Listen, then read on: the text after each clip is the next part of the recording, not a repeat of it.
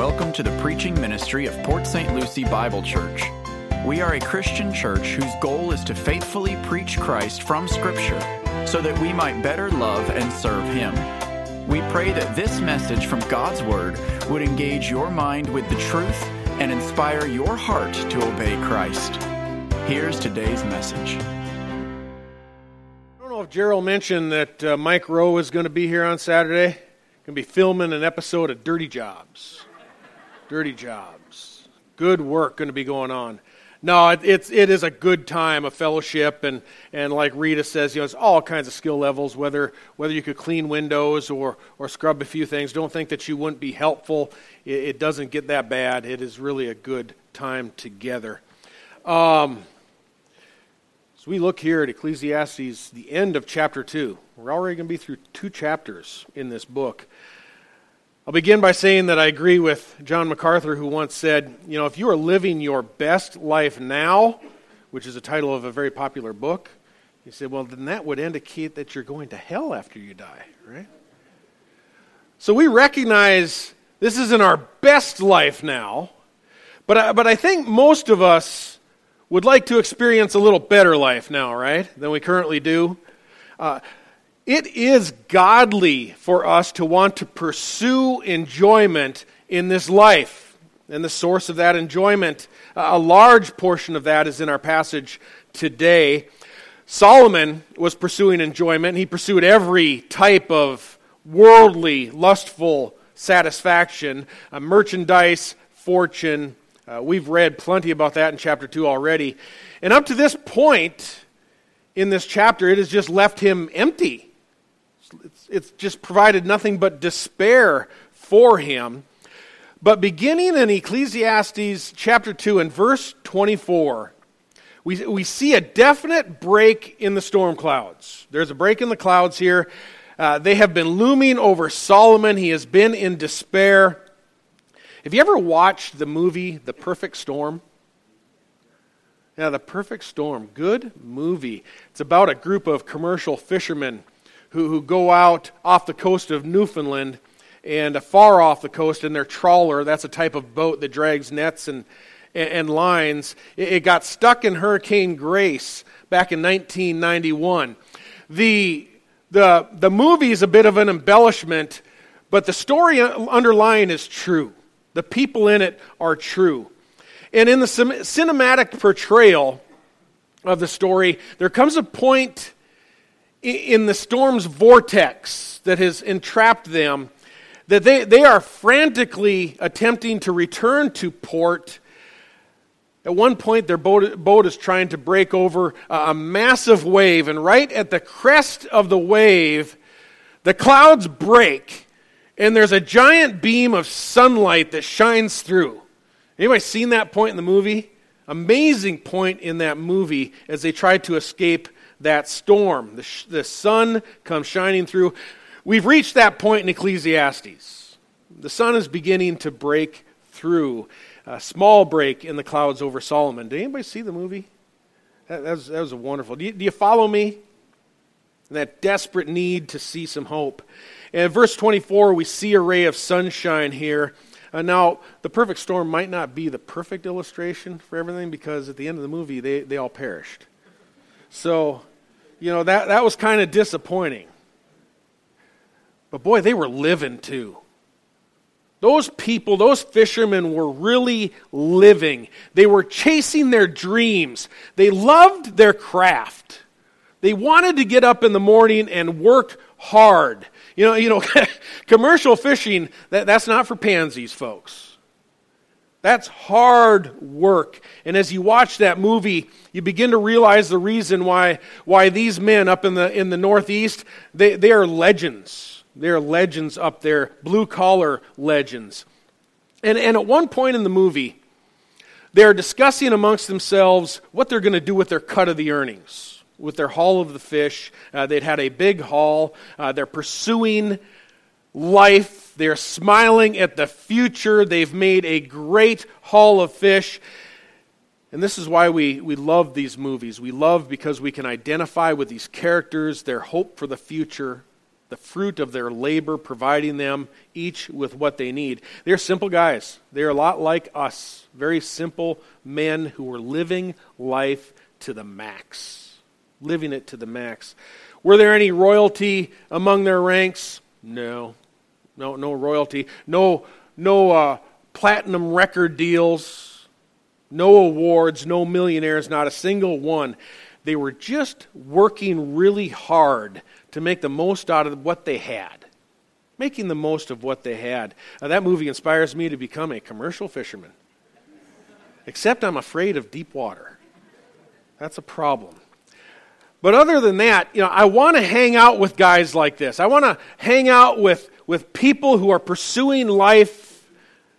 These characters are very realistic to us. And if we're honest, we really just want what they want. We want to have courage. We want to chase our dreams. We want to pursue a better life day to day. That's the course we want to be on. Throughout his reign, King Solomon has had privilege like no other. He suffered no lack of anything. He's denied himself no pleasure. He had it all. He had it now. And it left him feeling pretty empty. And in our passage last week, Solomon lamented when he dies, I'm just going to have to leave it all to somebody else. Everything I've labored for, everything I've toiled for is going to be left to someone who comes after me. And his complaint is, what is the point of all of this toil? Remember from last week, what is the point if I'm just going to save it up, gain the whole world, but then leave it all behind? As we learned last week, Solomon determined that stockpiling for the future isn't as important as living each day. Living every day. And now in verse 24, Solomon concludes, there's nothing better for a man than to eat and drink and tell himself that his labor is good. This also I have seen is from the hand of God. For who can eat and who can have enjoyment without him? For to a person who is good in his sight, he has given wisdom and knowledge and joy, while to the sinner he has given the task of collecting and gathering so that he may give to the one who is good in God's sight. He says this too is vanity and striving after the wind. Near the end of his life now, looking back at all of his toil, all of his years of work, King Solomon reckons, he goes, I might have been happier as a commercial fisherman. Maybe a farmer or a nurse, some other laborer. In fact, later in chapter 5, Solomon will tell us, the sleep of the working man is pleasant, whether he eats little or much. Solomon wants to be like us. He wants to work each day. He wants to provide for his needs. He wants to lay his head down at night and rest, knowing that what he has done is good. As I alluded to a couple weeks ago, our belief that is fed to us through the media day in and day out, the belief that the uber rich are automatically more satisfied because they have more or because they have acquired more, it's a mirage. Folks, it is a mirage. Satan tried that trick on Christ. After Jesus was fasting in the wilderness for 40 days and he was weak and tired from that period, Satan took him up on a high mountain, showed him everything in the world. And he tells Jesus, if you'll just bow down and worship me, meaning if you'll take this path, the world's path, then I'll provide you all of these kingdoms to enjoy. One doubt that Solomon was thinking in his mind, that might have worked on Solomon, would say Jesus, ain't working on me. I know that is not a real deal. All the wisdom and riches of the world aren't going to provide the satisfaction that you promise, Satan. There's another man who became enormously successful and wealthy. He achieved more notoriety and fortune than any of us could imagine. I love this. We all know him because his name is engraved on about 20% of the cars out in our parking lot. And after all of his success, Henry Ford once said this: "I was happier as a mechanic working in a shop." Isn't that great? I believe him. I believe him. Some of my fondest memories are at Delta Airlines in the hangar with the airplanes and the mechanics and the buzz of the work going on day to day. In fact, every time that we drive into an airport, my heartbeat starts racing for just the excitement of that work. Rita will tell you whenever we go over to Tampa, that's where we originally met and were married. I'll try to talk her into just driving by the hangar. Just to remember, this last time we drove by, this is great.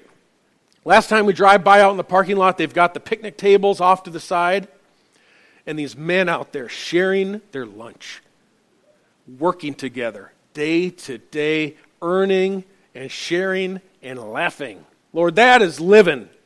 That is living. What a wonderful blessing to share work.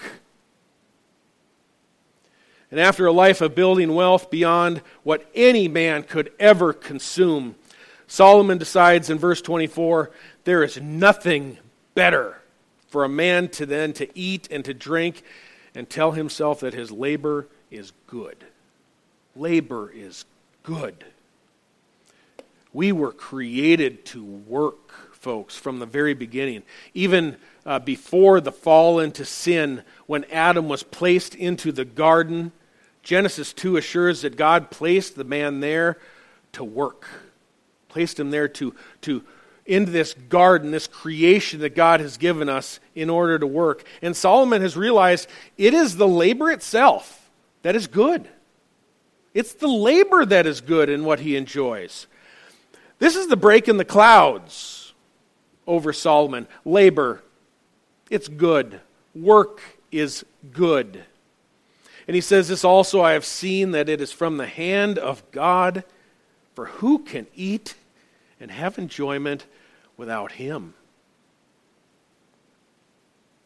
Solomon discovers satisfaction. It's in the simplest passing delights of life, food and drink. It's all provided by daily labor. Eat and drink, verse 24. Eat with enjoyment, verse 25. Open the lunchbox with some friends. These are the blessings of God. What more does a person need? If you have that every day, we don't need to own a multi-million-dollar high-rise to share the enjoyment of the basic things of humanity, to eat and to drink together. Folks, you don't have to be rich to enjoy these things. One night, Rita and I met the Alberinos over at Becky and Carl Kurzman's. We shared, if I remember right, a pasta salad and a couple pies. And we laughed until we nearly cried. What joy just to share a meal, just to laugh and talk about life, to talk about family, to share what God is doing through your life. That's what life is all about, folks. We didn't need special entertainment. Best I can remember, the TV was never turned on. We just enjoyed our time, shared a card game. We shared our lives with joy. And Solomon appears to me that he's concluded there's nothing better. If you have reached this threshold, there's no getting better after that.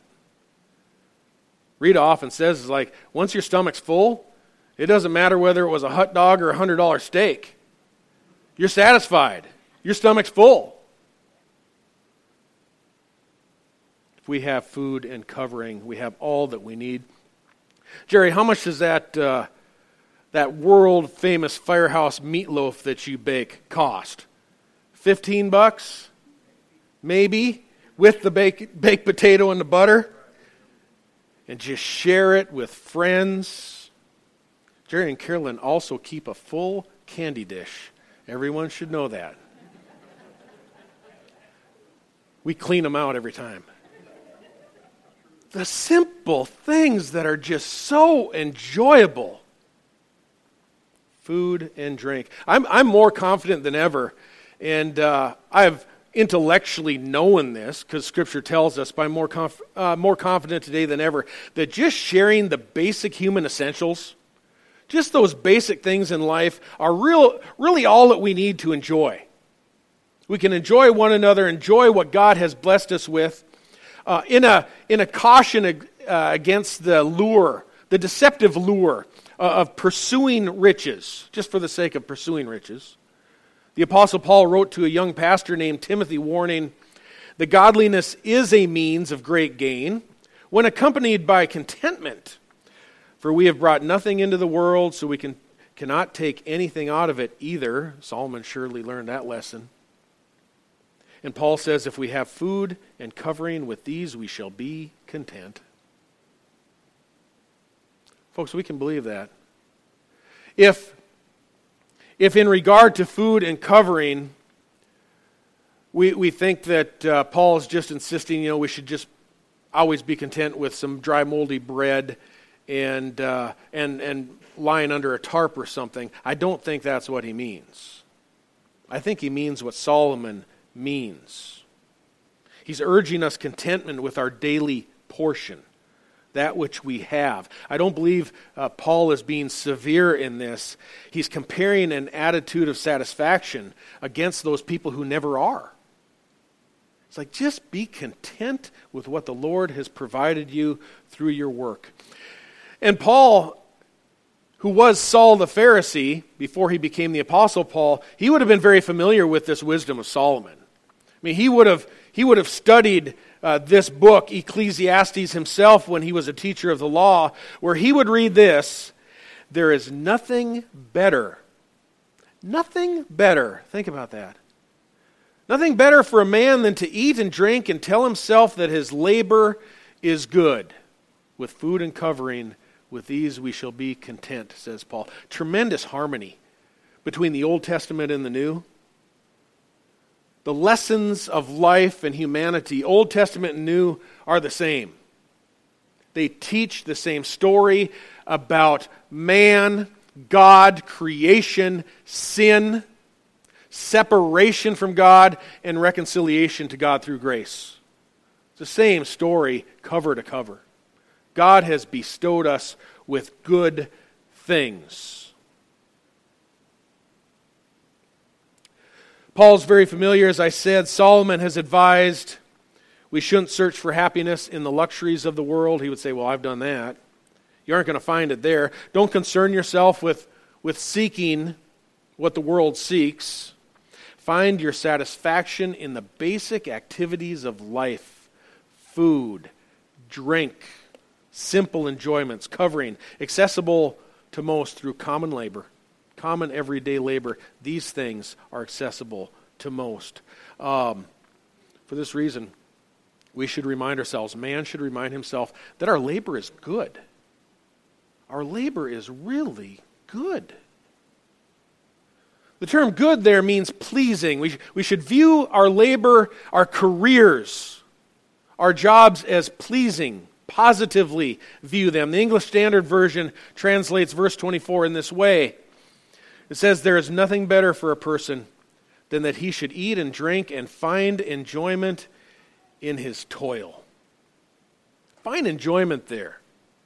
Hard work is good. Colossians 3 verse 23 says, "Whatever you do, do your work heartily, as for the Lord." Work hard. Find your soul's enjoyment in your work. Pursue a work that you love, because according to Solomon, there's nothing better. There's no higher threshold day to day to achieve. And since there is nothing better in the sphere of labor, speaking, than to enjoy simple pleasures that are made accessible through labor, isn't it astonishing how people keep inventing new ways how to avoid it? And then they wonder why their lives are so miserable. They just found 30 different ways to get out of doing their job, and they don't know why they're miserable. we can actually expel more effort trying to get out of work than we actually put into our work. And all that does is create guilt, it creates sadness, shame, depression. Sometimes it produces poverty. And since there's nothing better than finding enjoyment in labor and toil, why would we rob anyone else the satisfaction by encouraging them not to work? Usurping God's demand to be productive and make themselves useful, and then tell them, you really shouldn't have to work. I do think that this modern phenomenon that we're experiencing, where it seems everybody's trying to find a way to get out of work, some way, if we can just get out of work, whether it's through invention, whether it is through other programs and other things, I really believe that since the curse in the garden, you go to Genesis chapter 3, and the curse involves that now man will work by the sweat of his brow. Work will now have toil. Rather than being before the fall, Adam tilled the garden in complete fellowship with God. Now God has added toil and thorns and thistles to our work. And he says, now this is how you're going to earn it. Because of sin, this is how you're going to work day to day. And ever since then, we've been tempted to say back to him, no, I'm not.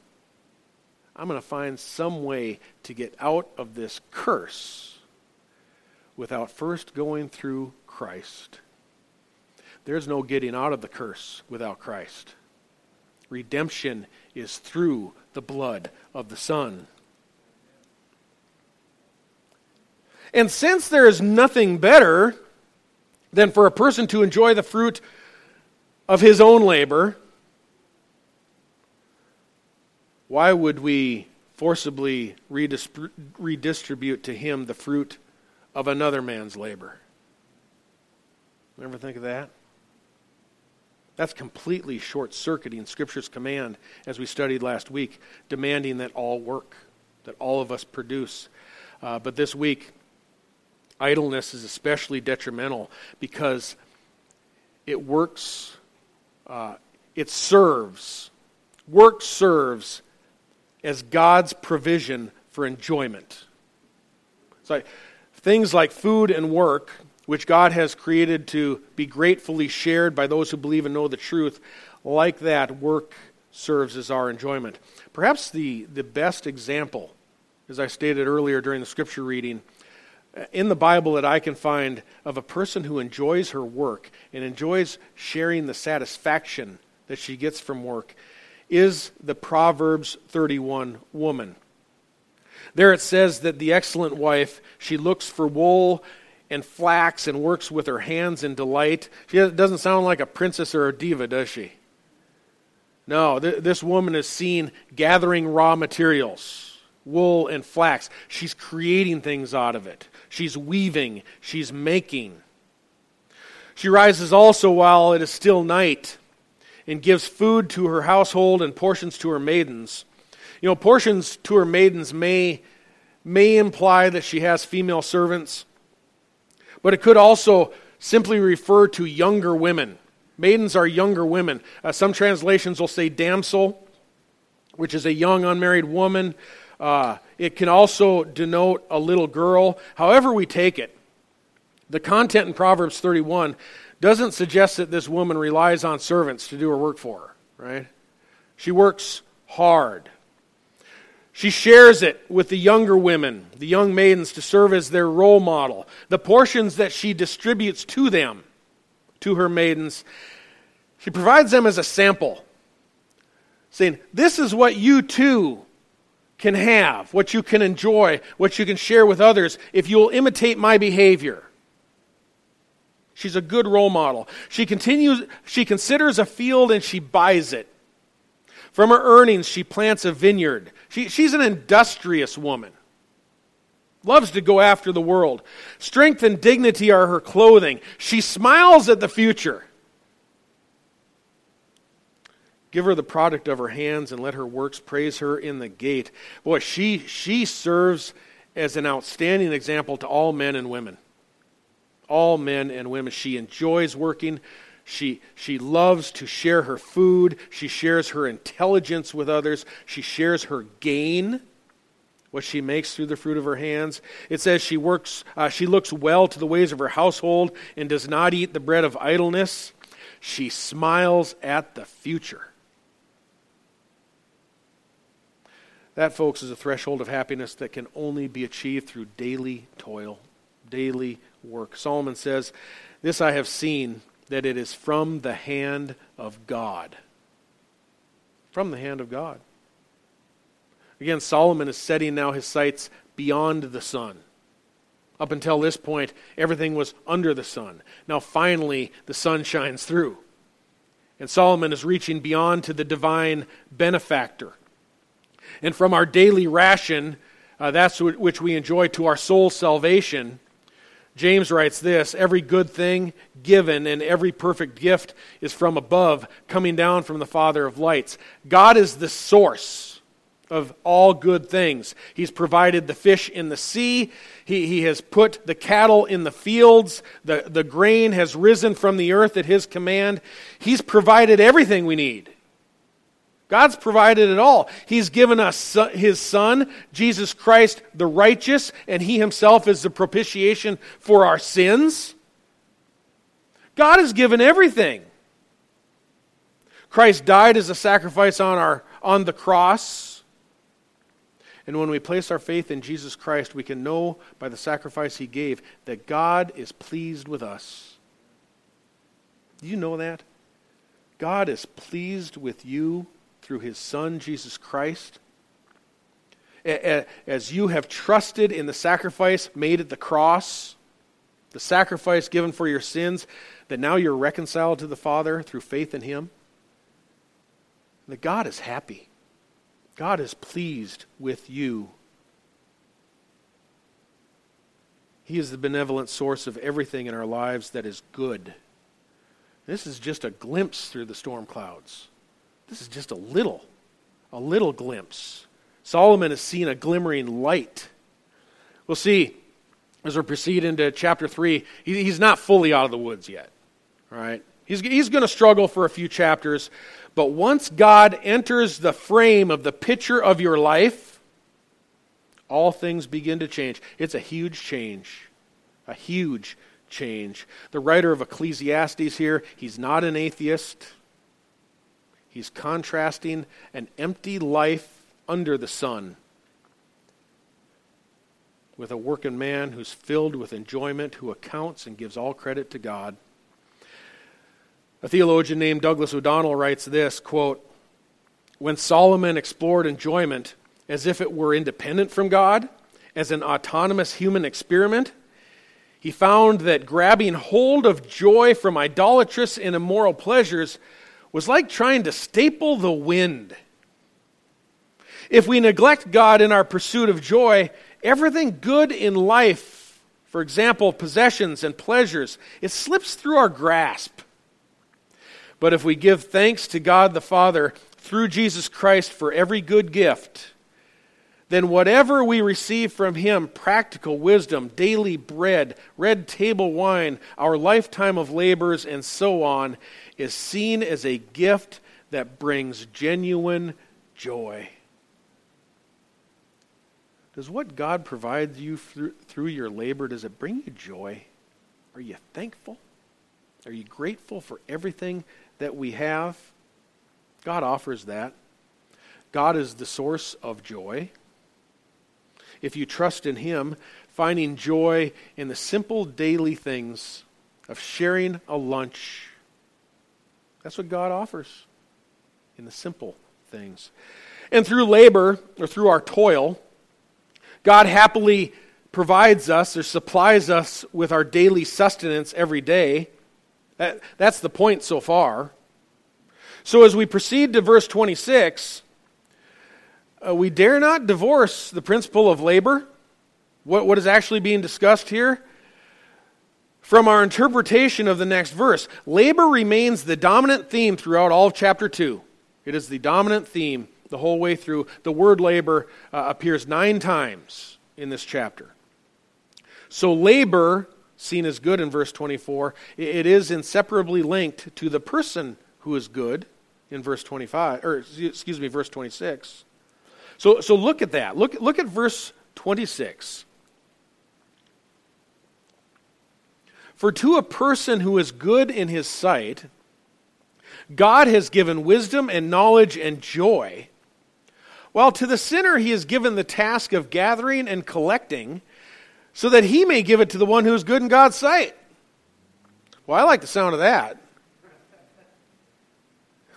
First, notice God is the qualifier of what is good or who is good. Though Romans 3 verse 10 assures us that we're all sinners, that none is good, not even one, we know after trusting in Christ, when Jesus' sinless account is assigned to us through faith, that God views us as pleasurable and good.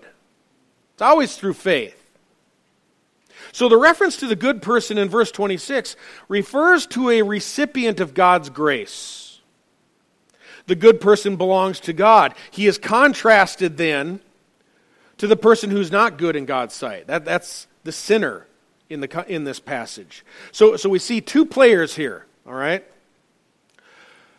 The recipient of God's grace, who is good in God's eyes, juxtaposed to the sinner who remains alienated from God. To the one who God views as good, he gives wisdom, knowledge, joy. These are what God grants to us by his grace. By comparison to the sinner, he's given this. God has given the task of gathering and collecting so that he, meaning the sinner, may give to the one who's good in God's sight. Well, who do you want to be in this picture? That's a pretty easy one right there. The sinner, because he doesn't have God, doesn't have any joy in God, he spends his entire life gathering and collecting for God's people. He may have a lot, but the purpose of his life in God's eyes is to collect and gather for God's people. And the sinner, the person who collects all that, he does that how? But he does it by dropping a check in the post office and mailing it to the one who God sees as good, right? The one who's sitting at home in the recliner not doing anything at all. No. Or maybe it's the sinner who toils to his entire life, working and earning and building and collecting, while the good person, lies at home hoping that Congress will somehow soon pass a law to redirect that sinner's wealth to himself while he sits at home doing nothing. No. Considering the context of verses 24 and 25, how does God redistribute the wealth of the sinner into the hands of the one who he sees is good? I heard it. The context insists that God achieves this divine transaction through our own labor. He redirects it to us as we work. Proverbs 28 verse 8 says this, "He who increases his wealth by interest and usury," the sinner, "gathers it for him who is gracious to the poor." It's a good man. Job 26 verse 17 says of the wicked man, "Though he piles up silver like dust and prepares garments as plentiful as the clay, he may prepare it, but the just shall wear it, and the innocent will divide the silver." Isn't that a great promise? Isn't that a great promise? God sovereignly redistributes wealth through the course of our work. It may be transferred via payroll. It may be through a lucrative business contract that you have made with someone. God has some funny ways of moving money around. I'm telling you what, I've got a few stories. Yeah, God will get the money where he wants it. He takes it from whoever he wants, and he gives it to whomever he wants, and he does it whenever God wants. But we who are good don't receive it by sitting around. We have to go out. We have to earn it. We have to labor for it, and God will provide our every need. This is the underlying principle also to Proverbs 13, verse 22, which I shared last week. A good man leaves an inheritance to his children's children, and the wealth of the sinner is stored up for the righteous. This too is talking about divine reappropriation, God's way of working things for his good. What the good man leaves behind is his goodness to his children and his grandchildren by teaching them that God will always take care of their needs. God uses the wealth of the sinners to provide for those who are righteous. The Bible never attaches a man's morality or his integrity to how full of barns he leaves behind after, well, actually it does. Jesus says in Luke 12, that guy was the unrighteous one. We talked about that last week. But a man's morality is not attached to how much money he's able to save up through his lifetime, that it would reach generation after generation. No, what the rich man, or what the good man does, is he teaches his children, his grandchildren, about God, about the principles of honest work, teaches them about Jesus Christ and the salvation in him, and that God will always provide for them through diligent labor. That's how God provides for us. You want a better life? Go to work. You would like a more reliable car or a larger home? Go to work. Your boss may be just the Lord's storehouse, and God is sovereign over our finances. You know how sovereign he is? When in Exodus, when the Israelites were about to leave after the plagues, and they were going to go out into the wilderness and go and be led to the promised land, before they left, what did the Egyptians do? They gave them all their gold and silver. Think about that. And the scripture says, I forget which chapter this is in, but the scripture says that God pilfered the Egyptians. He moved them to give it to his people. What a picture of God's sovereignty. You can't read this passage without seeing God at work in every way for our provision, through our labor, through his power. This is the reason that Jesus was able to say this: do not worry about your life as to what you will eat, nor as to your body as what you will put on. For life is more than food, and the body more than clothing. Consider the ravens, for they neither reap nor sow. They have no storeroom or barn, and yet God feeds them. How much more valuable are you than the birds? You know God will take care of you. God takes care of you.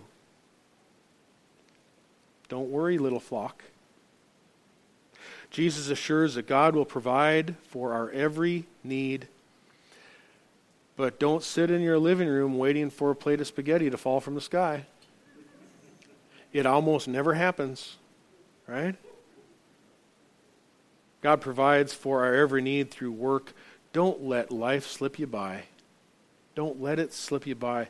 We don't need to envy the Rockefellers or the Bezos or the, who I have here, Bill Gates and the Warren Buffetts of the world. We don't need to envy them. They're all eventually going to lose it, one way or another. God will divide it up. By the way, did you know that, if I understand right, the owner of Amazon had to give 49% to his wife when they got divorced? It's already getting divided up. And that's going to get divided up amongst the lawyers, and the lawyers are going to pay the paralegals. It's all going to trickle down. It's always going to reach the place God wants it to be. He will divide it up one way or another. Amazon, was it Berkshire Hathaway, these big companies, they might be providing you the great job that provides for all of your needs, a good paying job where you can wake up every morning and go to work. You'll have pie at the end of the week to share. Because all labor is good. All labor is good, and if we have food and covering with these, we will be content. Final note. Please don't confuse God's command to contentment with a call to complacency. Complacency, it's an uncritical satisfaction for your own lack of unachievement, all right? That's complacency. To be content and to be satisfied is not a command to be complacent. You only go around once in this life, it's been said. You've got to go for the gusto. You've got to go after it. You can't sit at port on the boat and ever expect you're going to bring home a big haul. You've got to go after it. Those fishermen that went out on the Andrea Gale was the name of their boat. They were going for the big haul. They were getting after it. A once-in-a-lifetime haul, the captain said, right? And the captain, who was George Clooney, which I actually thought he was a movie star, but he's the captain of this ship. And he declares, this is what he declares, he goes, "We are going out to the Flemish Cap." And the crew goes, "The Flemish Cap?" And he says, "Yes, we're going to the Flemish Cap." They were going to take a calculated risk to go out where they knew the fish would be in that time of year. It was late in the season. That's why they went to the Flemish Cap. And they all decided, you know what? We're going to take a chance. We're going to go out in order to make the day. Folks, you have to take risks. We have to take risks in life. We've got to go out. We've got to advance. We've got to strive to improve our horizons. We can't just be complacent. There are risks to everything. Scripture's command to contentment, to be satisfied with whatever we have, is not a command to be complacent. You got to go after it. If you can get $2 more per hour, get the $2 more per hour. Go after it. Don't be satisfied with sergeant. Apply to be lieutenant, if that's what's on your heart. Go after it. Make the most of what you are through your labor. It may put you in a position to help a lot of people. Go after it. Make life exciting. Take a risk. You're going to end up having stories to share. You really are. Most of our stories when we get together, if you think about it, most of them are from our work and from our families and what we have seen God do throughout the course of our lives. The excitement comes through our work, through our families, through our fellowship. Go out and win the day. And I think of Jerry Robertson here. He wasn't complacent as a fireman. He said, "I'm going to go for chief."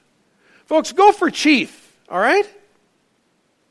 Matthew just became inspector at his job. Go after the promotion. Do it. Improve yourself. Love your work. Provide for your families and share. Apply for that supervisor's position.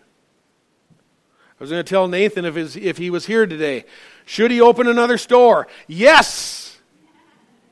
Yes, if you have the capacity to do that, do it. Make the most of every day of your life. Pursue your work to the fullest. The seasons change. They're going to be ripe with excitement, but maybe even a little bit dangerous. Maybe even a little dangerous. Should we be satisfied with what we have? Yes. Should we be complacent? No. When you look at this in ministry, and this passage is about manual labor more so than ministry, but I have to look at that as well in ministry and what we do as a church. And should we be satisfied with what we've seen God do with this church? Yes.